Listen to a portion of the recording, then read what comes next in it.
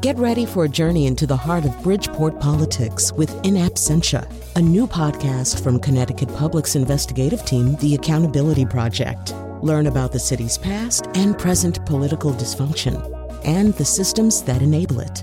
Tune in wherever you get your podcasts. Funding provided by Francisco L. Borges and the Melville Charitable Trust.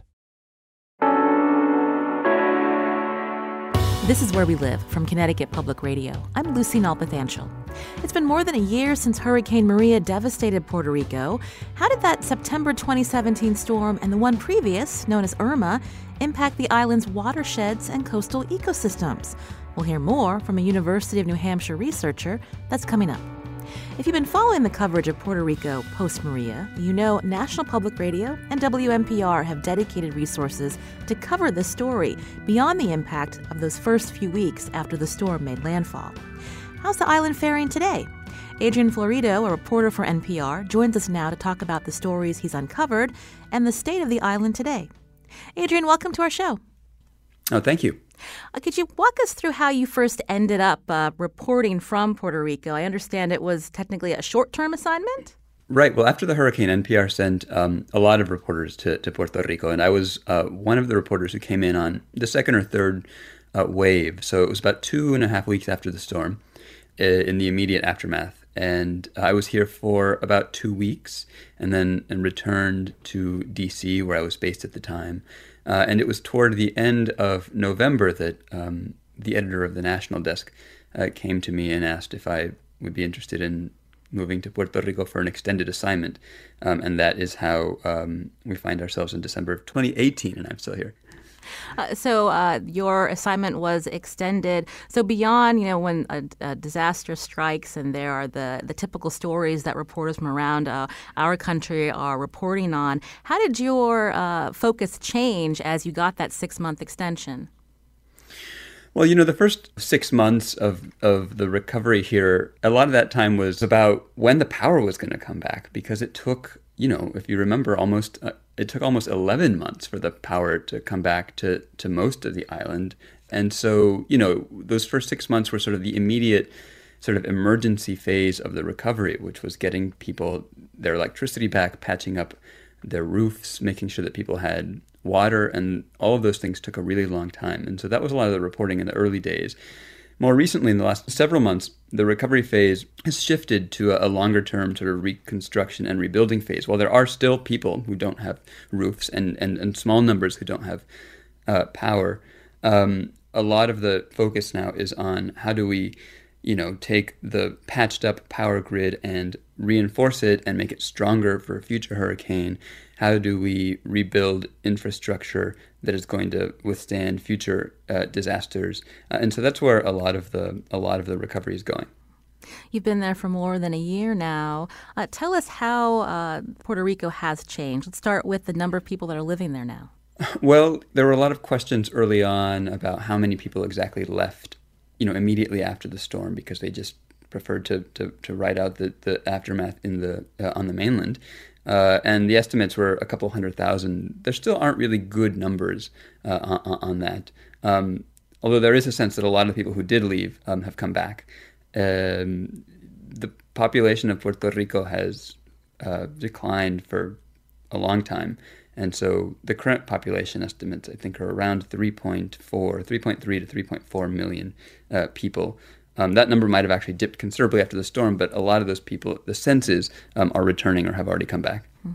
As you travel around the island, because of the population decline and then people are coming back, can you describe what you see? Are there still a lot of homes that are vacant, and what's happened to the schools? There are a lot of vacant homes, and you see that especially when you're driving through Puerto Rico's central mountain range, which takes up a big part of the geography of Puerto Rico. And so you have a lot of communities up in the mountains, in these rural communities, where people have left and they're just, house after house after house, empty and abandoned. And, in part because of the population decline, the education department has closed hundreds of schools over the last couple of years. Most recently, over the summer, it closed about 260 schools. A lot of them were in rural communities. And so And so now you have these abandoned elementary and high school campuses. And what that's doing is it's also accelerating a shift in where people live and how people live and the decisions that people are having to make about where to live in order to get their kids to school. So I've interviewed families who've said, we used to live here in the mountains, but the closure of our school has forced us to move into the city or closer to the city. Or if we can't afford that, then we have to walk 4 or 5 hours to get our student to school every day, round trip. What has that done to, for the Puerto Ricans that have stayed, what has that done to their spirit? Are they optimistic about the future? It's hard to sort of generalize, I think, but there is a sense that things have improved. No matter where you live, things have improved at least somewhat. In some places, things have improved a lot more than they have in other places. So in the city, in middle-class neighborhoods, in wealthy neighborhoods, people feel like, okay, we're a little bit back on our feet now. We're sort of trying to move forward and resume sort of more of a normal life. In working-class neighborhoods, in the mountains, in rural communities, you still see a lot of damage. A lot of people, again, who don't have roofs can't really move on and can't feel optimistic when it leaks into their house every time it rains, right? And I think it's sort of more broadly, there are, no matter who you're talking to, whether you're rich or poor or middle class or whatever, the traumas of Hurricane Maria are still there because the reminders are everywhere, because the recovery has been so sort of halting, and so people often talk about the before and the after Maria, and it's even the language has changed because the hurricane became sort of a reference point for life. At the 6-month mark, you spoke with Connecticut Public Radio, and you told our Morning Edition host, quote, "We're hearing about a lot of families who are being denied repair grants from FEMA. One of the reasons is that so much of the housing in Puerto Rico is informal." Adrian, can you explain more what that means and what has been done since that 6-month mark to make the housing more formal? Right. So, when we talk about informal housing, what we're talking about is the fact that like more than 50% of the housing stock, according to the housing department here, was built without legal paperwork. I mean, without title, And so in many communities, you have communities that began as sort of squatter communities that over the course of time sort of took on the trappings of a formal planned community because power arrived and the sewer system arrived, even though technically most of the people there didn't even have the legal paperwork, the legal title to their homes. And in other places, you just have families who, maybe there's a family that owned a plot of land and the parents told the son or the daughter, build your house on my parcel, But it was done, again, informally without going through sort of the proper channels of government to register the house and get title for it. And so what that did was that created a lot of sort of bureaucratic headaches for people trying to then get help from the Federal Emergency Management Agency, FEMA, after the hurricane. And a lot of people still never qualified for help to reconstruct their homes.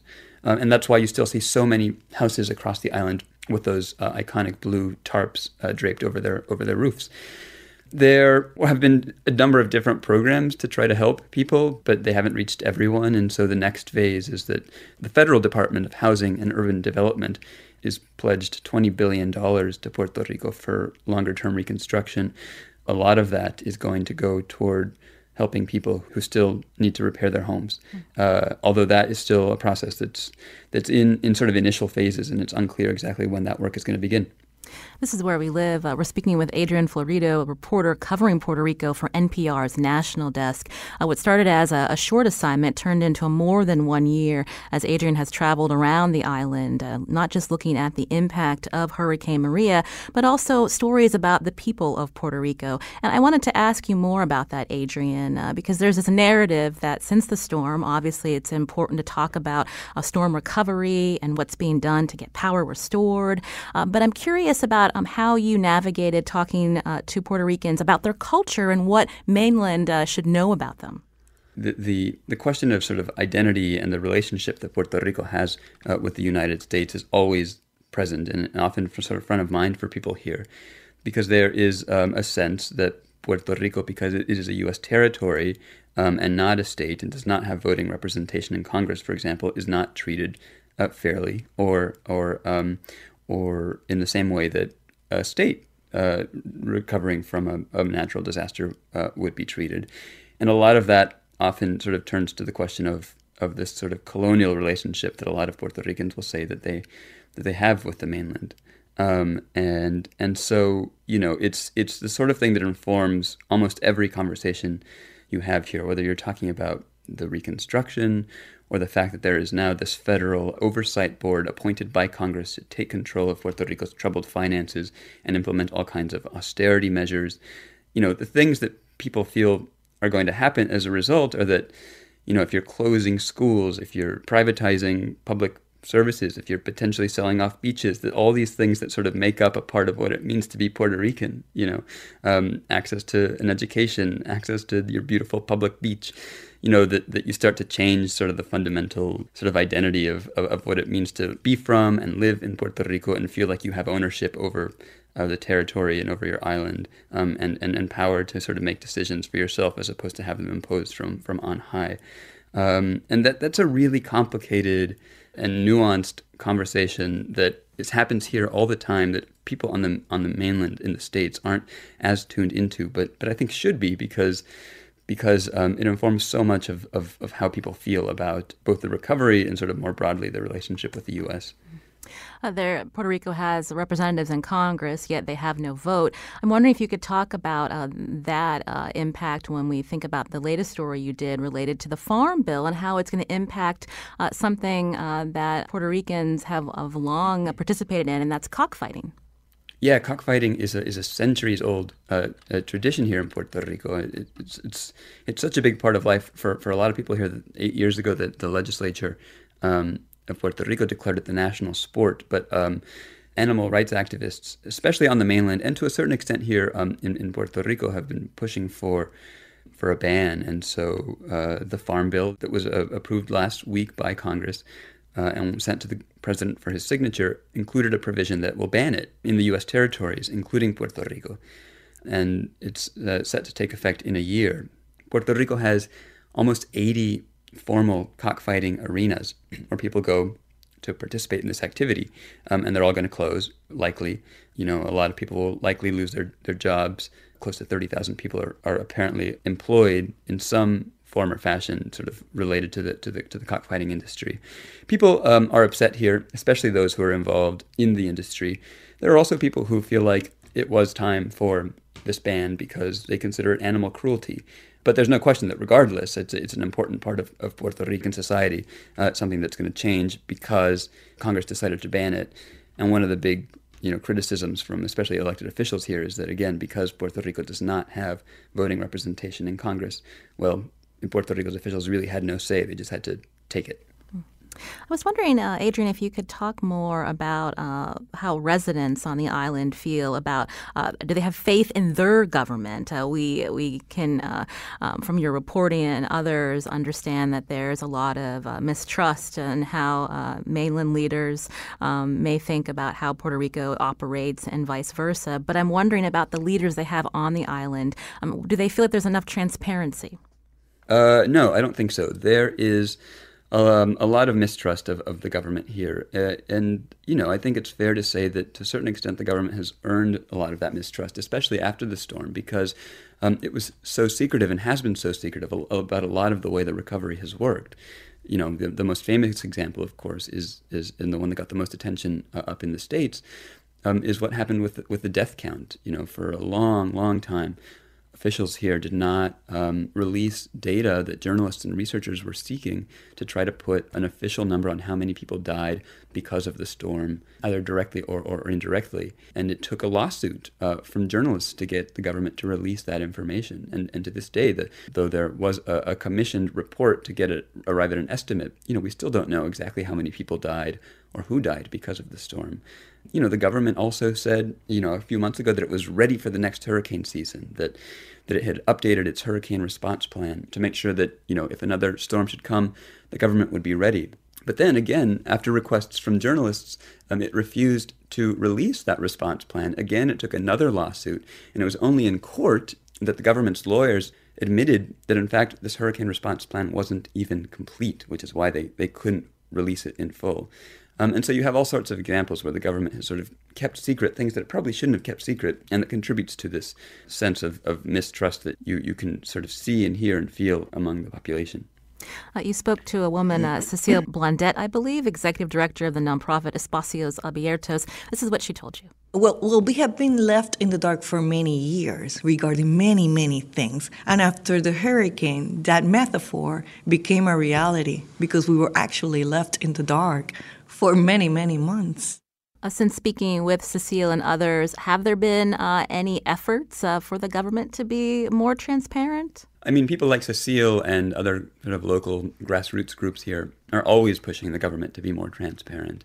Whether there have been efforts on the part of Puerto Rico's government to be more transparent, I mean, not that I've sort of seen. In fact, Cecile's organization is currently in court fighting for Puerto Rico's government to release a list of all of the companies that have received tax credits from the government, and to get a sense of how Puerto Rico's government is spending its money. And the government is fighting that tooth and nail. And so it's a constant battle that journalists and researchers and the public are engaged in here to get Puerto Rico's government to release more information, and it will continue. Speaking of Puerto Rico's government, the governor announcing that the power grid would be privatized. How are Puerto Ricans taking that news? It's kind of a mixed response. There is a long history of frustration with PREPA, which is the publicly owned utility here, because it did allow the power grid to fall into such disrepair over decades to the point where there was the total collapse after the hurricane.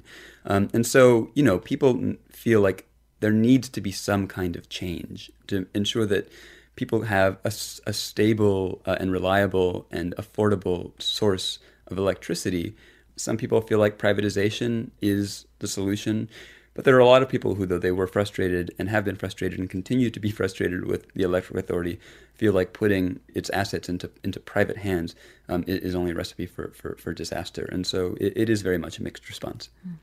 When we think about the impact of future storms, how quickly is Puerto Rico then going to be able to move towards privatization if they're hoping that this makes the grid more reliable? Well, the governor, when he announced the privatization it was about a year ago now, it was in early January, said that it was going to be an 18-month process. That is not going to be met. The government is currently taking bids, or recently, I believe, closed the window on bids from private companies that wanted to take over the assets. But we don't know which companies those are. And so it seems like there is still a long time before that happens. And we had mentioned that you've been there for more than a year. I'm just wondering what your final thoughts are on Puerto Rico's future and what stories still need to be told, Adrian. Well, the recovery from the hurricane is going to take a long time. The emergency phase is generally accepted to be over. People generally have the basics, power, water, food. But, many people still don't have the roofs, and so that's going to be an important part of the story going forward. You've got billions of dollars of federal money that is going to just now beginning to flow from the Federal Department of Housing and Urban Development. And a big question is sort of how deeply is that money going to penetrate into communities, into to the local level, to really fix the damage that affected, on the street level and on the block level. And one of the big questions that people are concerned about is, who's going to get the contracts to do all of this work? Is it going to be mostly mainland firms from the states who are going to sort of take a lot of that money and profit away? Or is it going to be companies here in Puerto Rico who will be able to recirculate it and sort of stimulate the economy in a way that Puerto Rico's economy and its workers desperately need because it's in this more than decade-long recession? That's another big story going forward. And then there's the story, which is not directly related to the hurricane, but in some ways will affect the future of Puerto Rico for arguably a lot longer than Hurricane Maria did, which is a federal oversight board that Congress appointed to take control of the island's finances and, like I mentioned earlier, impose a lot of austerity measures. And a lot of people here are really worried about what that means for the future of their ability to get public services, healthcare, to send their kids to school, get a higher education, attend university. It's causing a lot of anxiety here and is going to be a story that we should keep an eye on for many, many years. This is Where We Live. I'm Lucy Nalpathanchel. Thanks to Adrian Florido again, a reporter who's covered Puerto Rico for NPR's national desk for more than a year. We'll tweet out links to his recent reporting as well as WNPR's coverage of Puerto Rico after Hurricane Maria. You can find us at Where We Live on Twitter. Adrian, thanks so much for your time. Oh, thank you. Coming up, we hear what researchers have learned about changes to Puerto Rico's ecosystems after Hurricanes Maria and Irma. And you can join us too. Find us on Facebook and Twitter at Where We Live.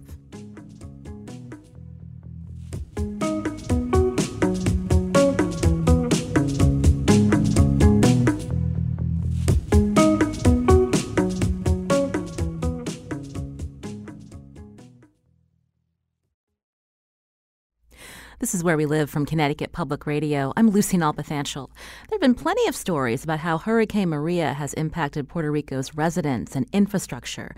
But the storm and others prior to it have also impacted the island's ecosystems.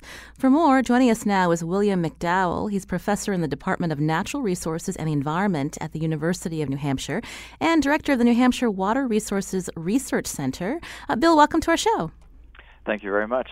I understand you're part of a project at the Luquillo Long-Term Ecological Research and Critical Zone Observatory. Tell us more. What is that exactly? Well, it's two different but tightly related and cooperative projects that study the long-term dynamics of the forest, the soils, the streams, the animals that live in all of those spots, and how they respond to different environmental drivers, different environmental events, such as hurricanes. So this was created by the National Science Foundation back in the 80s? That's correct. The Long-Term Ecological Research, LTER, started in the 80s, and the Critical Zone Observatory started about 10 years ago. So you've been doing that work for many years now. Why did you pick Puerto Rico for this? Well, Puerto Rico represents some really significant opportunities within the U.S. context. It's one of the few places where we can study tropical forests, and also as a volcanic island, part of an island arc. The role that those islands play in global cycles of materials is important, so it's worth studying from that perspective as well.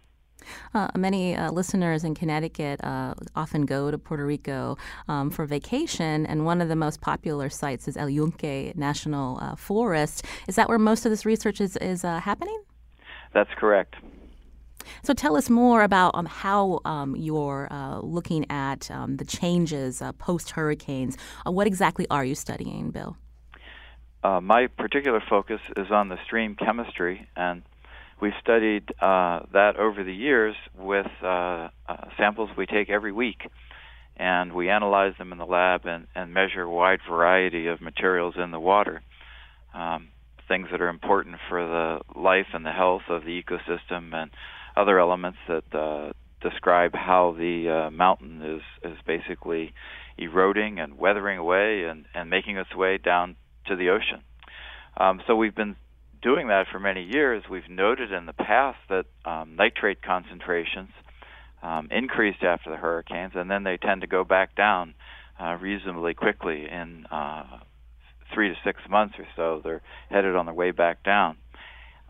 This last hurricane, however, we now have automated sensors in the water, so that gives us additional insights into what's happening in the stream. And instead of going back down within the 3 to 6 months after the hurricane that we saw in the past, now after Maria, we see that the nitrate concentrations remain elevated a full year and longer after the hurricane. And this is results we just reported in Washington, D.C. at a national meeting. Tell us more about nitrates, what they are exactly, and why is it problematic that these levels haven't gone down, Bill? Well, nitrate is an important, often the most important form of nitrogen, an essential nutrient that's in water. And so it's a way that nitrogen, this essential nutrient, moves from place to place, from organism to organism, from microbes to trees, for example. And the nitrate, when it gets in the stream, represents two things that are of fundamental interest. The first is, as it's washed downstream, We know from decades of past research that overall coastal ecosystems can be negatively impacted by too much nitrogen. And so on the one hand, the forest is putting nitrogen into the stream and it's washing down to the coast, and it may have impacts there. Also, the nitrogen that's in the forest that just got washed down to the ocean, well, that nitrogen costs a lot of energy and effort for the trees and the microbes together to capture from the atmosphere, the process of nitrogen fixation. And so now that energy that was used to capture the nitrogen, well, that's effectively lost from the system when the nitrogen is washed downstream. So there's a big supply of nitrogen up in the forest that's accumulated over many thousands of years, but now we see that nitrogen really washing away in the form of nitrate. And so that's a potential concern for the regrowth of the forest, because that would need to be replaced to rebuild the storage battery of nitrogen up there in the forest. You've been to Puerto Rico many times. So when we look at what happened after Hurricane Maria, a lot of the crowns of the trees were gone. With this additional nitrate, you're talking about impacting forest regrowth. So what would be growing there in the future, like different types? How would that change what the forests look like today? Well, there is a definite possibility, and we can't be sure. And my colleagues are studying that, the ones who really focus on the trees. It's possible that with these changes associated with multiple repeated hurricanes, 3 in the last 30 years instead of 1 in about every 60 years that we expect from the historic record, these hurricanes may keep knocking down and breaking off branches, knocking down trees, breaking off branches so much that they prevent the what we think of as the typical trees growing there, and we expect that a shift in the composition of the trees, especially a switch towards more palms that are native there, they may take over from the big, dense hardwood trees. And so that's something that my colleagues are watching very closely. And my role is to understand how the availability of nitrogen in the form of nitrate is affecting that possible shift in the composition of the trees. On the phone with us is Bill McDowell, William McDowell, professor in the Department of Natural Resources and the Environment and at the University of New Hampshire, and also director of the New Hampshire Water Resources Research Center, as we're talking about what researchers have found post-Hurricane Maria. We were talking about nitrate impacting forest regrowth, but then as we look at what's happening with it being washed down into the ocean, there issues with dead zones, and how's that impacting coral and sea life? Yes, that's the concern. At this point, we don't have any direct evidence. Our group doesn't study that directly, but we will be reaching out. We have reached out to colleagues that study the coastal processes, and we're hopeful that with an assessment of the aerial imagery, some of the Landsat scenes and other images that are available from the coastal zone, both before and after the hurricane, that we'll be able to see whether there are any changes in the coastal ecosystem associated with this large input of nitrogen. And a sediment input, of course, is also important. Bill, I was wondering if you could tell us a little bit more about how you're actually testing the levels, and with some of the advances in technology since you first started to go into the rainforest back in the 80s. Is there any chance that these levels could have been higher even before Hurricanes Maria and Irma? Yes, we do see a change in technology. As I mentioned, we've deployed sensors in the water that measure the nitrate concentration every 15 minutes in the past, and today we continue to sample every week and ship samples back to the University of New Hampshire and analyze them.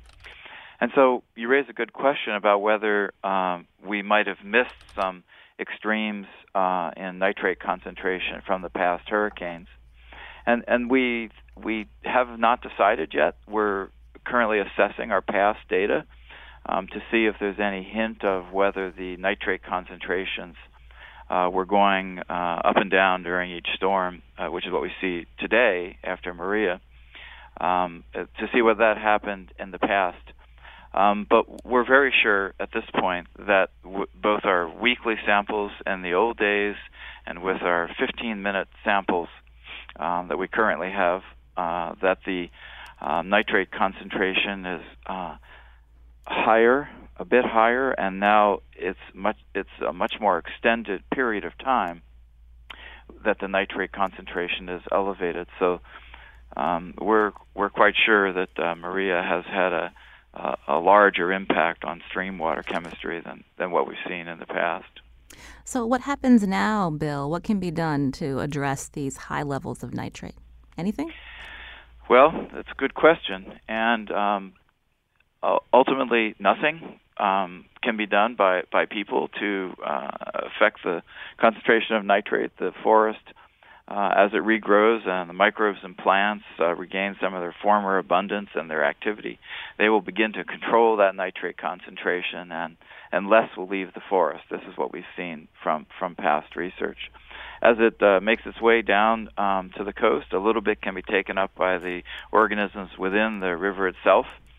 But generally, when we see this loss of any materials from the landscape in what we'd call a non-point source, in other words, not from a pipe, but rather from soil processes and runoff, that with these non-point sources, as they get delivered into the rivers, there's very little that we as a society can do to prevent them from moving downstream. And so we really can only take a wait-and-see approach to understanding whether this will be an ongoing issue in the months and years to come.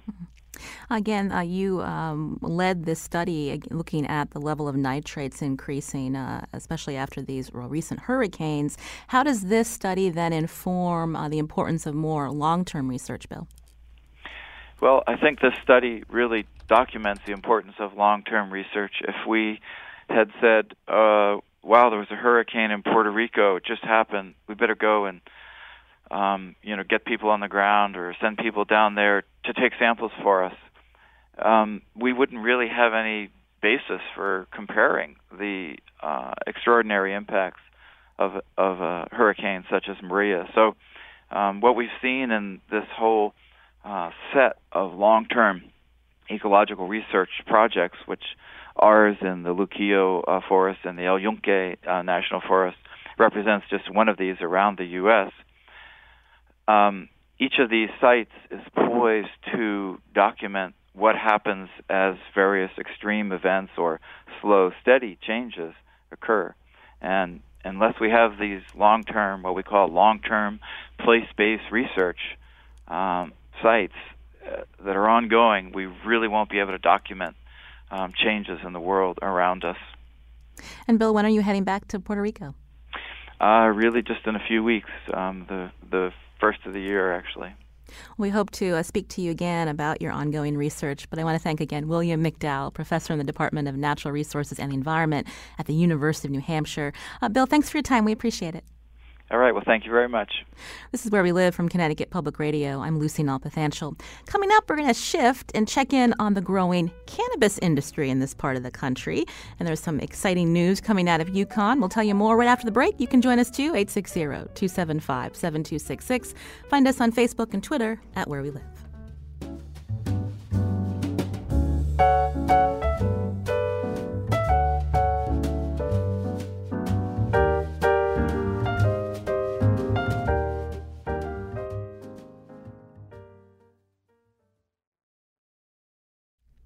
This is Where We Live from Connecticut Public Radio. I'm Lucy Nalpathanchel. Our northern neighbors, Massachusetts and Canada, have legalized recreational marijuana, and Connecticut Governor-elect Ned Lamont has said he'd like to explore doing the same in his first year in office. Meanwhile, the federal government may be close to legalizing hemp. What does that mean for the cannabis industry? Joining us now with an update in Massachusetts is Shira Schoenberg, political reporter for the Springfield Republican and MassLive.com. Shira, welcome back to our show. Thanks so much for having me. So let's talk about recreational marijuana in your state. So there was a lot of buzz when the two shops opened up. I believe it was just a few weeks ago, and now there's a third? Yep. As of Saturday, there are three recreational marijuana stores, And the real breaking news is that we can get 2 more retail marijuana stores opening as early as this Friday. So by the end of the year, we'll probably have at least 5 stores open in the States. So, Shira, remind us again where the shops are currently. I know, obviously, closest to residents in Connecticut would be Northampton, but where else? Yep. So the first 2 are open in Northampton and in Leicester, which is in central Mass. This past Saturday, a store opened in Salem in the eastern part of the state. And the 2 ones that are expected to open potentially Friday are in East Hampton and in Wareham. And so what has it been like so far in Leicester and Northampton? We heard there were reports of long lines. How's the business been going so far, and how have they been impacting the towns? So I think the first week was pretty difficult for the towns. There were reports of really long lines, a lot of traffic problems. Leicester actually had a special meeting where the residents came and really complained about the traffic conditions. But I think since then, things have gotten a lot better. Netta, which is the shop in Northampton, has said that there's some hours on weekdays where there's actually no lines. They've started doing things like letting people reserve their marijuana online before they come. Leicester has been requiring people to park a few minutes away and take a shuttle bus. So I think things have really calmed down since that first difficult week. What about how a lot of the process in having a business? Since there was talk of even legalizing recreational marijuana, concerns about how banks would operate with these businesses because of the way the federal government classifies marijuana. Anything that's come forward with banks that are willing to do business with these mass shops? So far there is one credit union, it's based in Gardner, Massachusetts, that did agree to provide banking services for the recreational marijuana industry. I haven't heard of any others, although that doesn't mean there aren't any. But that really is a major challenge because federally chartered banks are worried that they might be breaking federal law by accepting marijuana businesses. There is a risk that the federal government could crack down, potentially seize assets, but at a minimum there's kind of administrative paperwork challenges. There's some risk. At the same time, these businesses are legitimate state-sanctioned businesses that really need banking. We see the shop that opened in Salem actually is cash only and appointment only for now, which kind of reflects the fact that it's hard to find, for example, credit card services or debit card services for marijuana businesses. And then I had mentioned in the intro that hemp could be considered legal soon by the federal government. Can you tell us how this is coming about? Sure. So in Massachusetts, hemp actually was legalized at the same time as marijuana in 2016. But in the federal, there really is a patchwork of regulations around the country, and federally growing hemp is still illegal. But that said, the farm bill that's currently on President Trump's desk could actually legalize hemp federally, and that means that, again, every state will be allowed to regulate it in the way it wants, but farmers will, for example, be able to get hemp seeds or ship their product across state lines. They might be able to access federal crop insurance or federal technical assistance or loan programs. Really, all the things that they can get for growing any other crops, they'll now be able to do when it comes to growing hemp.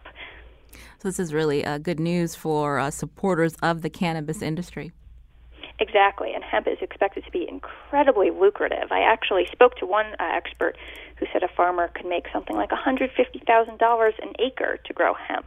You have some of the biggest companies in the world, think people like Coca-Cola and Molson Coors that have said publicly that they are looking at using the CBD oil, which is extracted from hemp, in their products. So this is just opening up a multi-billion-dollar industry for the country. I want to thank Shira Schoenberg, again, political reporter for the Springfield Republican and MassLive.com, for that update. Shira, always a pleasure. Thank you very much. Good to talk to you. This is Where We Live. Now, we know Connecticut already permits medical marijuana dispensaries, and with the potential for recreational marijuana, there's a need to educate people on the correct way to grow pot for these purposes that doesn't rely on basement operations. It turns out the University of Connecticut will be one of the first universities in the country to offer students the chance to learn the science behind cannabis horticulture. For more, joining me in studio is Jerry Berkowitz, who's a professor of plant science at UConn. Jerry, welcome to our show. Thank you. Pleasure to be here and excited. So tell us about this course. What is it called, and where did the idea come from? Well, the course is entitled Cannabis Horticulture from Seed to Harvest. I'm developing the course with Matt DeBacco, who has a plant pathology graduate degree and consults with the cannabis industry in Connecticut. The course evolved from a couple of years ago. I worked hard to try to fulfill all the hurdles to get an undergraduate class to visit a Connecticut grow facility of medical marijuana. And when I took the students there were several. We all had our eyes fascinated. We were all fascinated. And one of the biggest things that we learned was that the CEO and the owners of the facility were saying, we hire our head growers from the basement. That's where we get people who grow marijuana, is people who were growing it in their basements. So, first of all, there's jobs. Second of all, there's knowledge. Third of all, there's scholarship. In particular, in the cannabis industry, there's so much that's available for sale that isn't vetted and isn't based on peer-reviewed science. And since the federal government hasn't provided funding, and since it's been sort of a dark room, there's so much scholarship that needs to happen.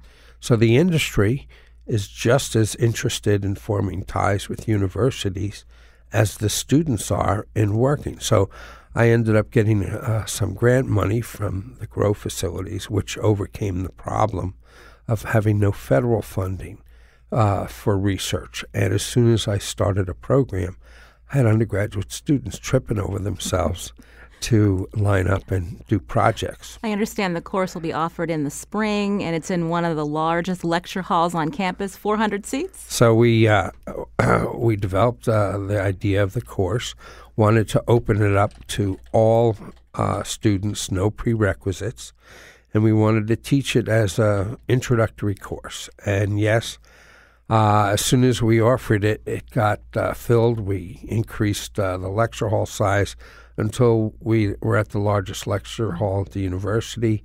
We have 400 students enrolled and many, many interesting people outside the university who also want to take it, because it's the first course about horticulture, growing marijuana to be offered at a university. You mentioned that there's a lot of jobs attached to this growing industry, and that's primarily why UConn was interested in this course. But when you think about, teaching people like how cannabis is grown, so not just horticulture degrees, but what other kinds of people are these companies looking for to hire?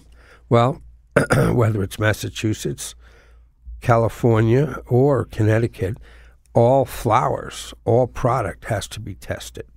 Everything coming out of any grow facility has to be checked for THC and CBD levels. That has to be certified.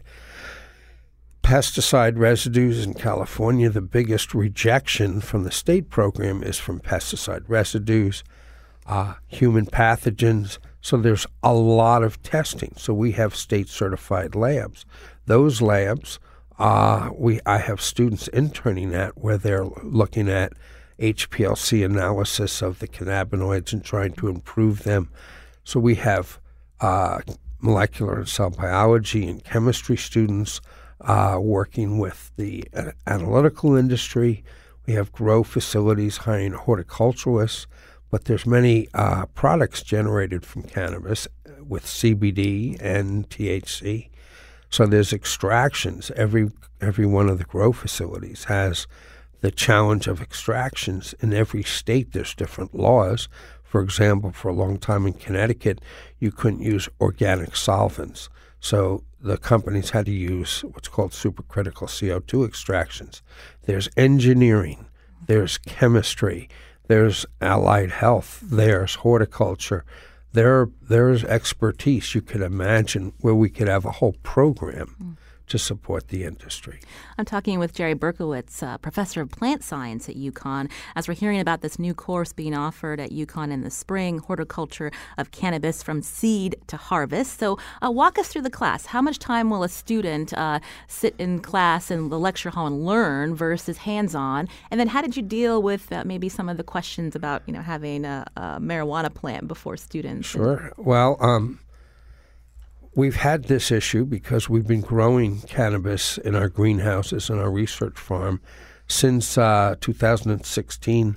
Your previous interviewee mentioned the new Farm Bill, but actually the 2014 Farm Bill under Obama, which Senator McConnell, really put the language in both Farm Bills. But in 2014, there was language in the Farm Bill that allowed university scientists to begin researching hemp cannabis and not have it be categorized as a Schedule I drug if you were doing research or education. So we started growing cannabis. We had industry funding, and we had to put signs up because students would be taking the plants.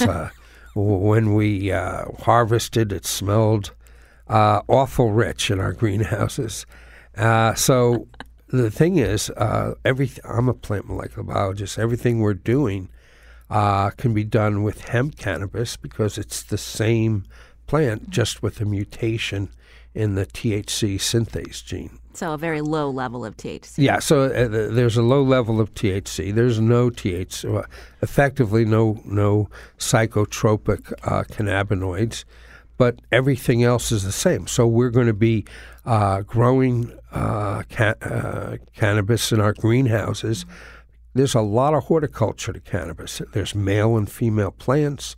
There's clonal propagation. There's tissue culture. There's identifying and culling males. Males are anathema to the industry. You can buy cannabis seed online for $10 a seed. That's what's called feminized, that you don't have to worry about having male plants. So there's so much horticulture and physiology that a student can learn. This sounds really interesting. Can I sign up? Well, you'll be on a waiting list. Well, before we run out of time, Jerry, I'm just curious if there was any pushback about a university offering this type of class. And then is this just the beginning for UConn? Well, our dean, the dean of my college, College of Agriculture, Health and Natural Resources, has been remarkably supportive. We've been meeting with the vice president for research. We've been meeting. All the upper-level administration has been very supportive. In particular, for example, UConn has a Center for Excellence in Teaching and Learning. The heads of that center are going to go make videos at grow facilities.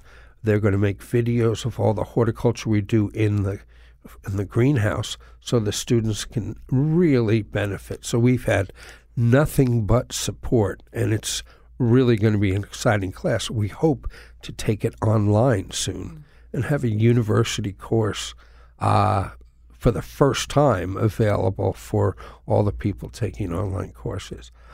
One more thing I want to mention. Sorry. Quickly, Jerry. Okay. And it's that what this is really all about is, if not at a university, where? The industry needs scholarship. Students are interested in the industry, and there's so much dark light. We need to turn the light on in the room. We need to have peer-reviewed science. We need to have scientists. It all needs to happen, and if not at UConn, where?